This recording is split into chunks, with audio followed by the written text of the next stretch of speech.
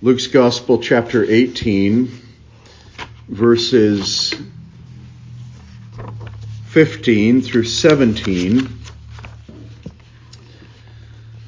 Luke's Gospel, chapter 18, verses 15 through 17. Let's hear God's holy, inerrant, and infallible word. And they were bringing even their babies to him so that he would touch them. But when the disciples saw it, they began rebuking them. But Jesus called for them, saying, "Permit the children to come to me, and do not hinder them, for the kingdom of God belongs to such as these. Truly I say to you, whoever does not receive the kingdom of God like a child will not enter it at all." Let's pray. Oh, Father, we pray that you would grant us wisdom and understanding from your word, and we pray that you would bless your word in our reading and our hearing of your word preached this morning. In Jesus' name, amen. Children are an interesting subject, and we live in a time where children run the roost. Children are largely in charge. In all of the conversations in our society right now, oftentimes what I hear from the podiums of our government officials as they institute new policies that are restrictive or that change known and established norms, there's always this catchphrase at the end of the statements: it's for the children. And it's for the children. Usually that kind of a statement disgusts me because we know it's not about the children. It's rather about the intention of the politician to enact legislation that agrees with their framework, their worldview, rather than that they somehow have this infinite, overflowing well and stream of compassion for children. I don't believe it. But that's what we hear. And if you watch television, oftentimes there are commercials that are built in such a way that they want the children to be attracted to a particular product or service, and then to go to mom and dad and say, "This is what I want." Mom and dad then, with the purchasing power, will provide that for their children. And there is an increasing reality within our economic framework, and that is that little children, young children, represent an economic force in our nation. And so commercials and marketing is directed toward those children, believing that those children, in fact, carry a tremendous amount of economic power. They have spending money, do they not? When I was a young person, I would go to Dad and ask for a nickel. And I'm dating myself. I just sounded really old right there. But I really did. I'd ask for a nickel or maybe a quarter if I was very, very fortunate on any given day. And there was such a thing in my day as penny candy. I don't think it's left anymore, but I don't think there are any more. Most penny candies of our day are now 5 cents or 10 cents or so.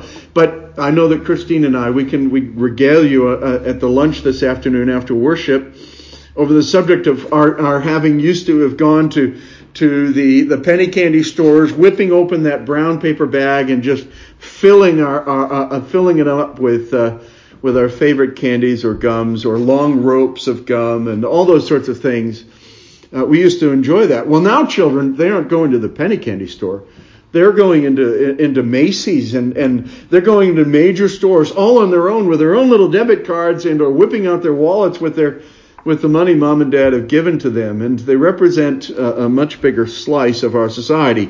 But in Jesus' day, children were seen as something as an inconvenience because they were largely useless until such time as they were able to start helping around a farm, an agrarian society.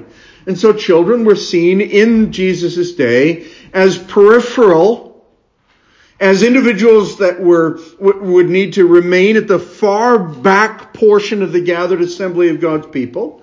They were there to be silent, to not be heard. And they were not taken seriously with regard to their spiritual concerns or needs. And in fact, they were largely ignored by the religious authorities of Jesus' day, with the one exception, and that was that pious, godly Christian or godly parents would bring their children to a known rabbi of the day, the rabbi might in fact bless them in the name of the Lord. And that was a wonderful thing. Well, in Jesus' time, they're still doing that. And so many, it seems, by ongoing practice, have been and are bringing to Jesus their children and asking him, will you bless my child? Jesus does much more than that. In Mark chapter 10 and Matthew chapter 19, there are also parallel accounts of the same events. When in fact, there are additions to this particular event from the writers of Matthew and Mark. There we hear the same story, that Jesus was there and he was blessing these children, and the disciples thought to get into the way and say, look, this is not important work. Again, clarifying exactly what I said a few moments ago, that children were peripheral with regard to their spiritual needs. And they're indignant over this. They say, no, the master has other far more important things to do. And so please keep your children back. Don't bring them for a blessing. Rather let the Lord Jesus heal and teach. That's why he's here. And Jesus is in fact, according to Mark's gospel, indignant. That word is used. He's irritated. And says to them, no, don't do that. Rather, allow the children to come unto me. Matthew 19 also, Mark 10 and Matthew 19 are parallel accounts, but there's, I think, another parallel as well in Matthew chapter 18, verses 1 through 6. A different account with a different time and a different story as well. When Jesus is there and the disciples came to Jesus, and they asked him, who then is the greatest in the kingdom of heaven? And Jesus says, he called a little child to him and placed the child among them. And he said, truly I tell you, unless you change and become like this little child, you will never enter the kingdom of heaven. Therefore, whoever takes the lowly position of this child is the greatest in the kingdom of heaven. And whoever welcomes one such child in my name welcomes me. Well, within our context, there's a comparison here. A comparison between what we heard from last week, and there is the account of the man who stood, the Pharisee, and who didn't really pray, but put on a show of prayer. Oh Lord, I thank you that I am not like him, and I'm not like them. Look at me and all that I do. In comparison to the man who beat his chest and said, Lord, have mercy on me, a sinner. Not next week. We'll dwell for a brief time in the significance of the resurrection of Christ next week. But the following week we'll delve further into chapter 18 of Luke's Gospel, and we'll go in for verse 18 and following. And there is a ruler who asks the Lord Jesus, "What must I do to inherit eternal life?" And Jesus will say, you know the commandments, and he'll recount those commandments. And the young man will reply, all these things I have kept from my youth. There is another example of a man, in comparison to the Pharisee who stood before God in prayer, supposed prayer, saying, this is all that I am, this is all that I've done, look at all of the things that I have done for you. And in comparison to this man, in this later section, the rich young ruler who says, I've obeyed all of the things you've commanded. So, sandwiched in the middle of that is this brief account of little children being brought to Jesus, and Jesus saying to his disciples, you have to become like one of them. Not like the Pharisee who said, oh God, I thank you that I'm not like anyone else, and look at all the things that qualify me to stand in your presence. Nor like the man who will, in 2 weeks from this time, who will say, I've done everything you've ever commanded, and I've done it perfectly. What else must I do to inherit eternal life? And so that shows us the significance of what's being said here, and it grounds us in what's being done. Here are these children, and they're compared to the rich young ruler and this Pharisee who preceded in last week. Here's a child not yet capable of faith versus a rich young man capable of faith and yet striving for worldly righteousness and external trust, whose heart will not trust and give up what he has loved most dearly in this world, his wealth. And so this is a very simple passage fixed in the midst of those two stories. And the simplicity is almost embarrassing to such who approach Jesus Christ and God the Father in childlike faith. To such belongs the kingdom of heaven. Or the New American Standard says, the kingdom of heaven belongs to such as these.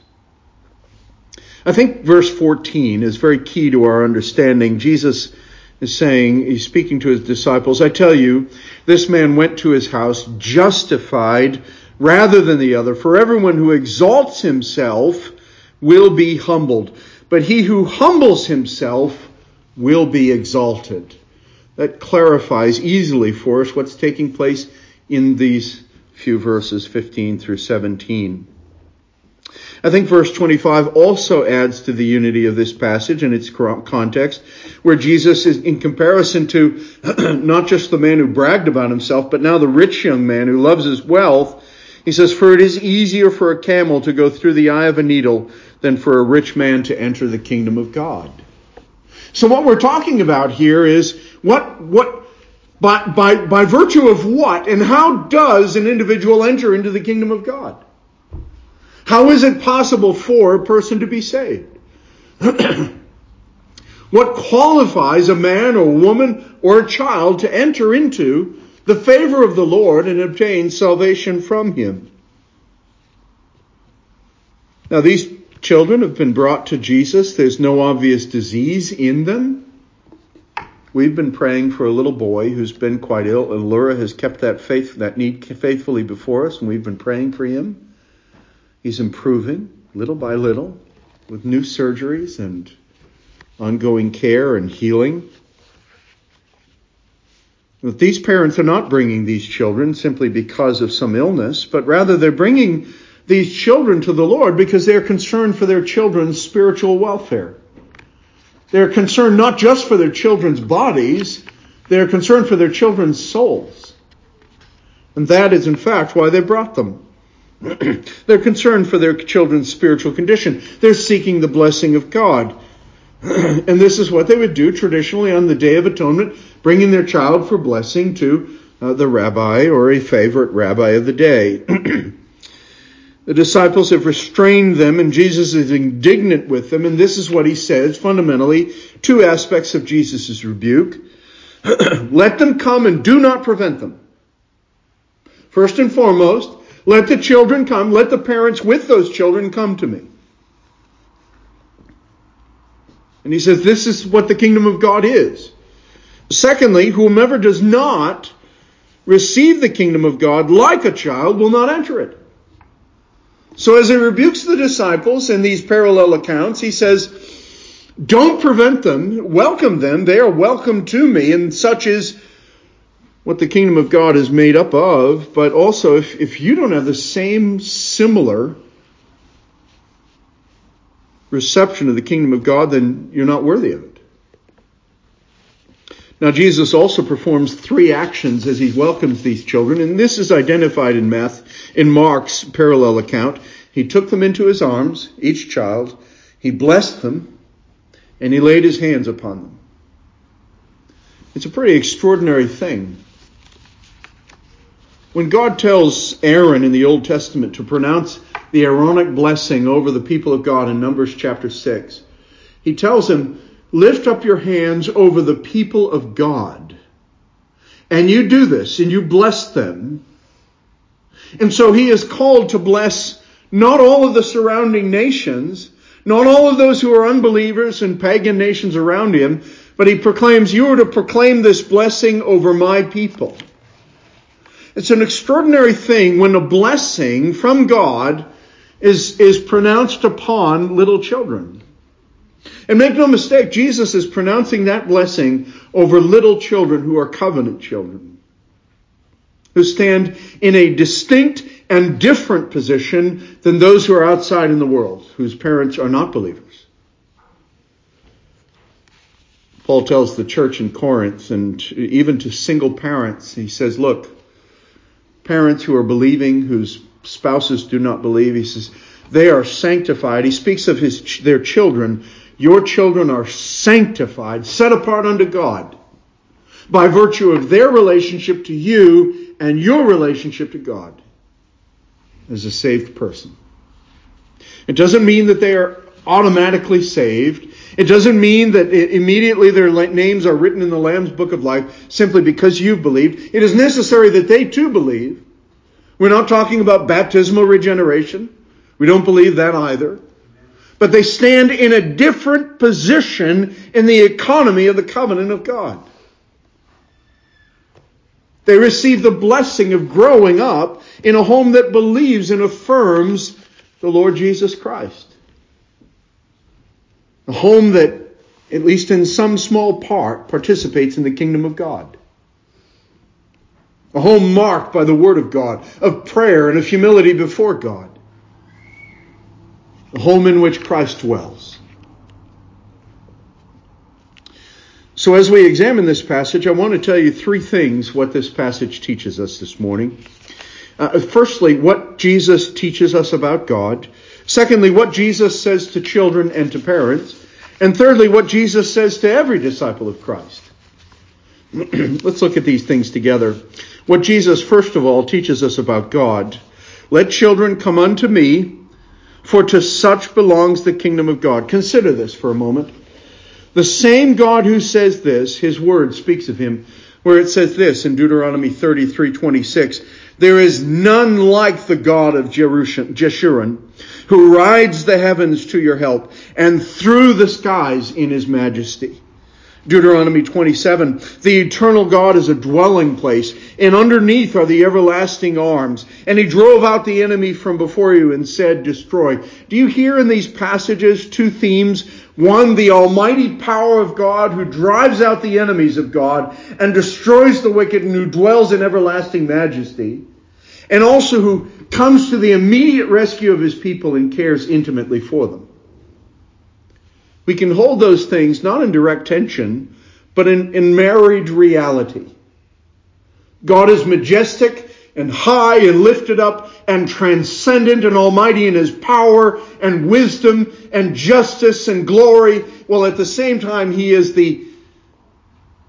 a hen who hides us in the cleft of his wing. Who takes his wings and puts them over us. And a God who is our strong fortress, a refuge into which we can run. A cleft in the rock for us to hide in. Psalm 139, you hem me in behind and before and lay your hand upon me.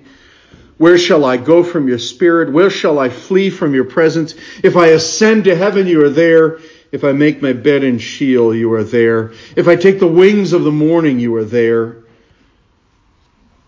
If I dwell in the uttermost parts of the sea, even there your hand shall lead me and your right hand shall hold me. Psalm 18:35, you have also given me the shield of your salvation. Your right hand has held me up. Your gentleness has made me great.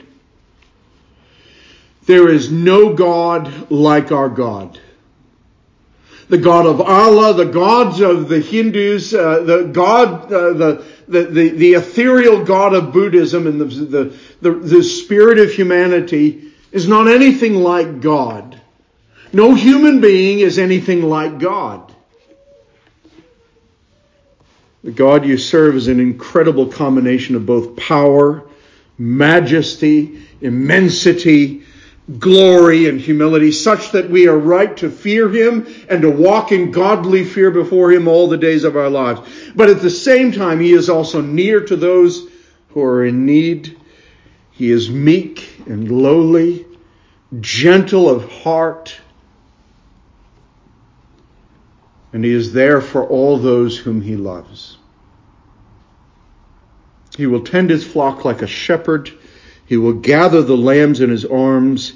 He will carry them in his bosom and gently lead those that are with young. That is the compassionate, empathetic, merciful, sympathetic God we serve, who is high and holy and lifted up and yet who dwells with the humble and the contrite. We serve this God who is concerned for the weak, the frail, the young, the ignorant, and yet he's the God whose perfections transcend even cosmic proportions. And so in those moments when you think, I am so insignificant, God is not even aware of me, remember this passage. When you think that you are so insignificant that you can't even approach God in prayer anymore or ask for mercy in those moments, in those little circumstances of your life that weigh so heavily upon you, but which you think are so far beyond God's purview or of his concern. Remember passages like this that teach us that Jesus has compassion on the simple and on the needy. And when you think that God will have nothing to do with you because you have sinned against him and you've demonstrated yet again that you are just a foolish child, remember that he loves little children and he loves those who are tender and frail and young and ignorant, and he has compassion and mercy upon those who are in need. That's the God we serve, and that's what Jesus teaches us about God. Secondly, what Jesus says to children and their parents. These are just children, they're infant children, such that the parents are holding them. Jesus holds them, touches, blesses them. What do we learn from this? When Jesus says, such is the kingdom of God, of such is the kingdom of God. Well, there are children and infant children at the very seat of Jesus Christ this morning. There are children and infant children in the very arms of Jesus even this day. There are children and infant children, elect of God, who even now are enjoying eternal bliss with their Savior. In Luke 18:15, little children, infants, very small children is what is in view in this passage. Little children too young to exercise faith, too young to understand their own sinfulness, too young to understand the significance of who Jesus is. And yet Jesus takes them in his hands and he puts his hands upon them, he holds them, and he blesses them. Jesus regards the kingdom of heaven as belonging to children like that, and perhaps themselves. Children of believing parents are holy before God, and these parents believed the promises of God for them and their seed, and they are seeking God's blessing upon their little ones. The indisputable point of this passage is that at the very least, that the will of God is that children are to be brought to Christ, encouraged in their love of him, faith encouraged from the earliest stages of their lives, and that children dying in infancy, if they are elect of God, will enter into eternal and everlasting joy and salvation. Not because of anything wrought in themselves, but because of the mercy of God in Jesus Christ.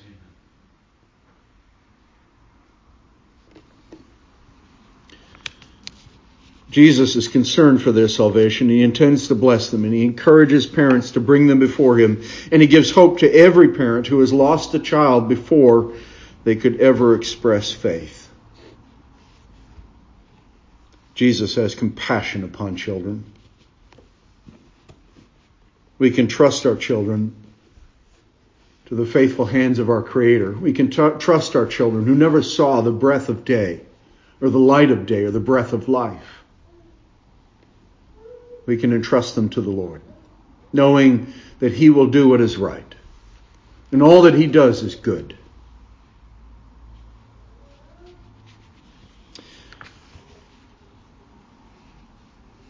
J.C. Ryle says, let us learn from these verses that the Lord Jesus cares tenderly for the souls of little children. Young as they are not beneath his thought and attention. That mighty heart of his has room for the babe in its cradle as well as the king on his throne. He regards each infant as possessing within its little body an undying principle which will outlive the pyramids of Egypt and see the sun and moon quenched at that last day. And so he cares for their souls. John Calvin says that Jesus embraced children was a testimony that Christ reckoned them in his flock. The story is very useful. It teaches us that Christ does not receive only those who voluntarily come to him out of a holy desire and moved by faith, but also those who may not yet be old enough to realize how much they need his grace. If Christ died for them,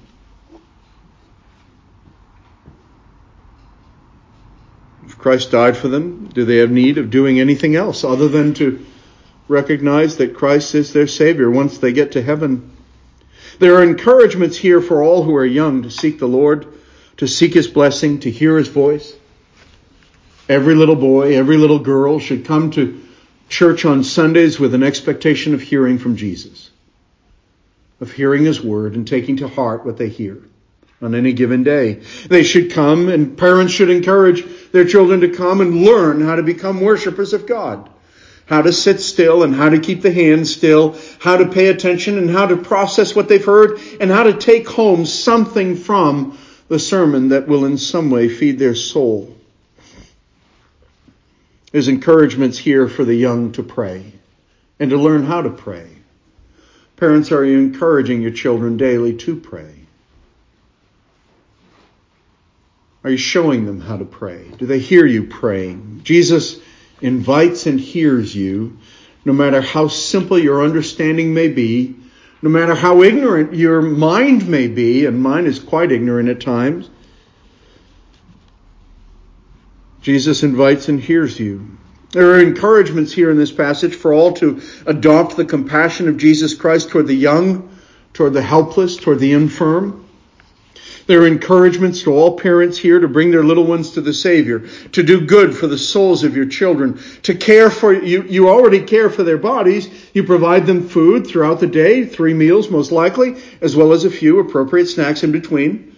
You take them to movies. You give them entertainment. You turn on the television for them. You make sure that they have a bed in which they can sleep, one that is warm enough even in the winter so that they will not freeze. You take them to school. You drive them places that they have an interest in going. You do all sorts of things in providing for their bodies. But are you watching just as carefully over their souls? I don't care how old you are. You may be older at this point in your life, and you may say, well, I have children, but they're no longer little ones, and they don't really listen to me anymore. But shouldn't you press in upon them and make every effort to care for their souls? Still, you are a steward. You have been given stewardship of your children. And there is an extent to which each and every single member of this church has watch care over all the children of this church. For when we have baptisms, we ask the same question of the congregation. Will you assist these parents in raising these little ones in the nurture and admonition of the Lord Jesus Christ? And all of you, to a person, have said, I will.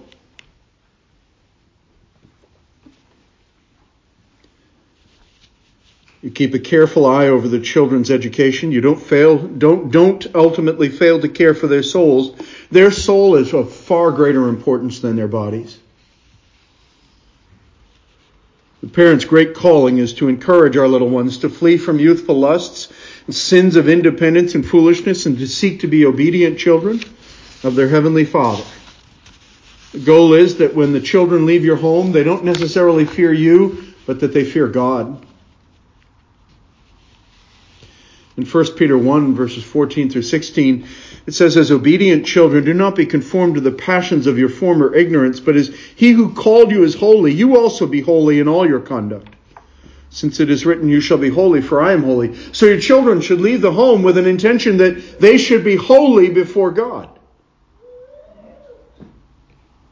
J.C. Ryle says, let us draw from these verses encouragement to attempt great things in the religious instruction of our children. Let us begin from their very earliest years to deal with them as having souls to be lost or saved, and let us strive to bring them to Christ. Let us make them acquainted with the Bible as soon as they can understand anything. Let us pray with them and pray for them and teach them to pray for themselves. The seed sown in infancy is often found after many days. Parents, pray with your children. Read God's Word with them. If they're grown and they're outside of your home, be a godly individual. Let godliness shine out of your life. Let your speech to them be marked by the Word of God. Be marked by not your emotional reactions, but your kind and gracious sprinkling of the Word of God.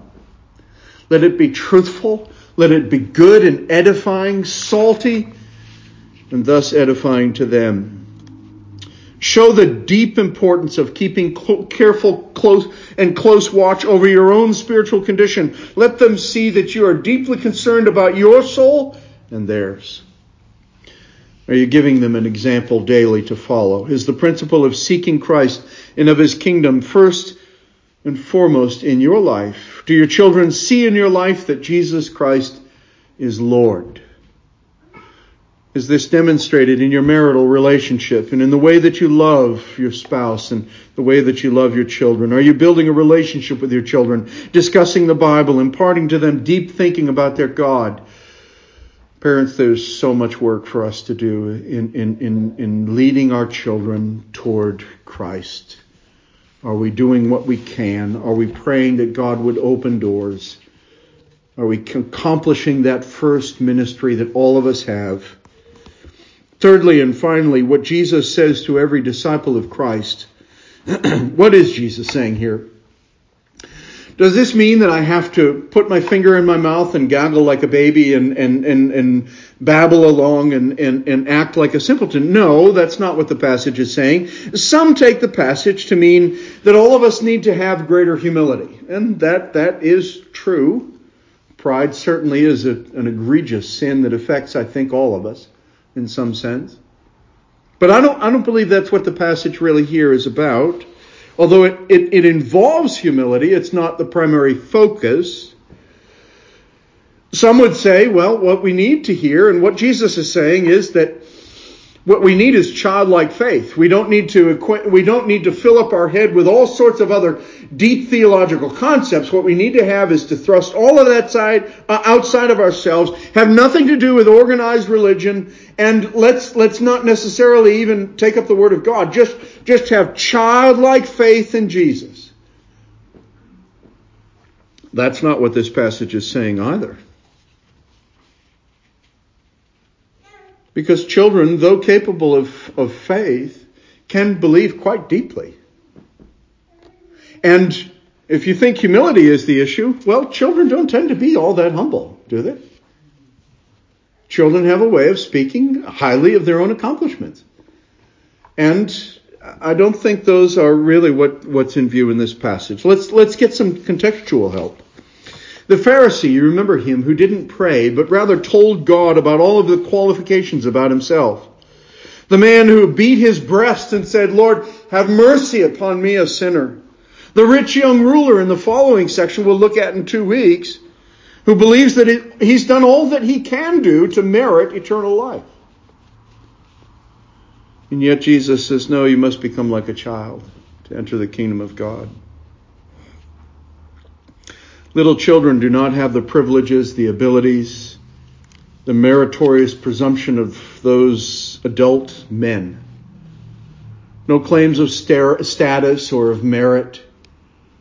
Little children are not making any claims about themselves. We have to think of the helplessness of a child. So many things that they cannot do, but it must be done for them. Mothers and fathers must feed them and show them how to pick up a spoon or a fork and how to take their plate and hold it in front of them and how to take not more than what they can take into their mouths in any given moment and how to sip from a cup in such a way that it doesn't pour all over them. How to go potty and how to get in bed at the right time and how to get dressed in the morning and put on their shoes and how to interact with other people. Parents, if you're not teaching your children how to interact with adults, then really you need to. So many children simply cannot converse with adults because Their parents don't take seriously their training as children to grow up, to give an appropriate address to an adult. So many life lessons we have to teach our children, don't we? Isn't it true, one could say, that the parent does just about everything for the child? And all the child has to do is believe in the parent that they will in fact do what's needed, and believe that what the parent wants them to do will not be harmful to them. In similar fashion, the condition of the believer is such that we conclude that all that we need and all that we must do and all that we must have comes to us in the person of Jesus Christ. And as children, we storm the kingdom of heaven, as it were, and take it by storm, to use Jesus' own phrase, by simply acknowledging nothing I can do can in any way merit eternal life. But Jesus Christ has done what I cannot. And so in faith, I believe in Jesus Christ. Isn't that really what's in view in the passage here this morning? Not that we would in any way take pride in our own childlike faith, or that we would take pride in our inestimable humility, but rather take note of this fact, that we have believed in the name of the Lord Jesus Christ. And we have believed not just that he has saved us from our sins, but that he has accomplished a righteousness that we cannot accomplish ourselves. That we can't bring a single thing in our hands except to cling to the cross of Jesus Christ. We are helpless children, are we not? I think every believer comes to that conclusion. I am a helpless child. I cannot perform what God has commanded and what God's justice demands of every human being. And so I must accept what my gracious Father has provided for me in my greater brother, in his eternal Son, the Lord Jesus Christ. All who would enter the kingdom of God, would enjoy his salvation, must do so by the merits of another, the Lord Jesus Christ. Entrance into the kingdom of God is through accepting the idea, the only appropriate conclusion, that you cannot do what God has commanded, and that he has done, and what he will do for you, you could never do for yourself. By grace alone, he promises salvation. By works of the law, no person will be justified. Jesus' death has brought salvation to you who have received him by faith in his righteousness, and by his stripes you have been healed. If anyone would be a disciple of the Lord Jesus Christ, let him learn this fact. If you would enter into the kingdom of God, you must first humble yourself like this child. For such, the kingdom of God belongs to such as these. May God enable us to believe and to trust in his eternal Son, and in him alone. Let's pray. Our Lord Jesus, we are thankful for passages like this morning that remind us that we stand by virtue of the merits of Jesus Christ alone before you this morning, and not by virtue of anything that we have done.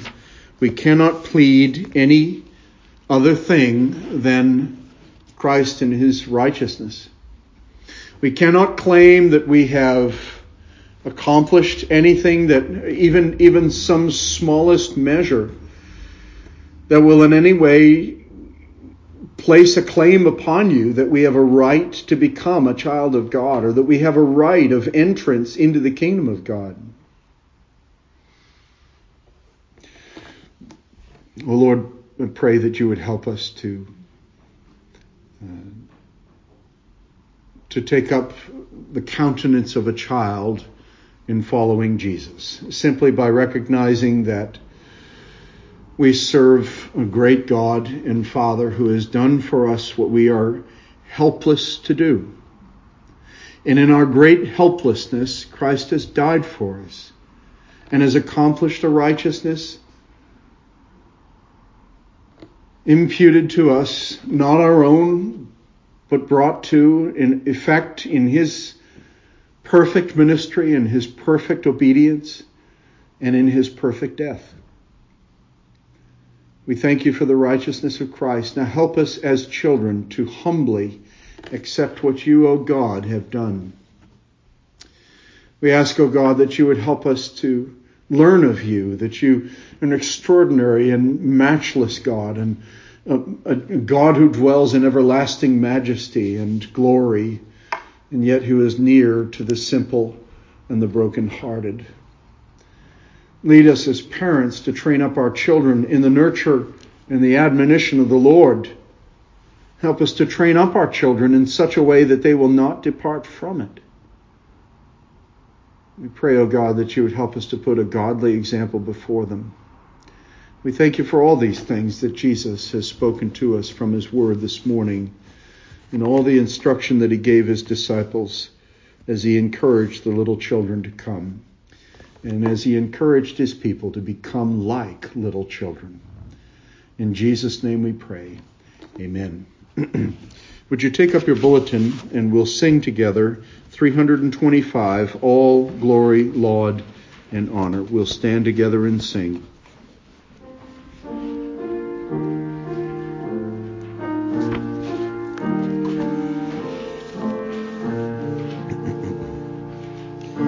Glory, Laud, and honor to the Redeemer King, to whom the lips of children made sweet hosannas ring. Thou art the King of Israel, thou David's royal son, who in the Lord's name comest, the King and Blessed One.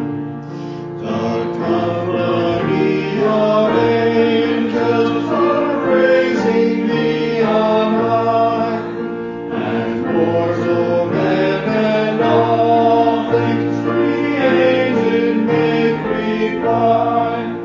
The people of the Hebrews, weapons before thee cleanse, our praise and prayer and anthems before thee we present.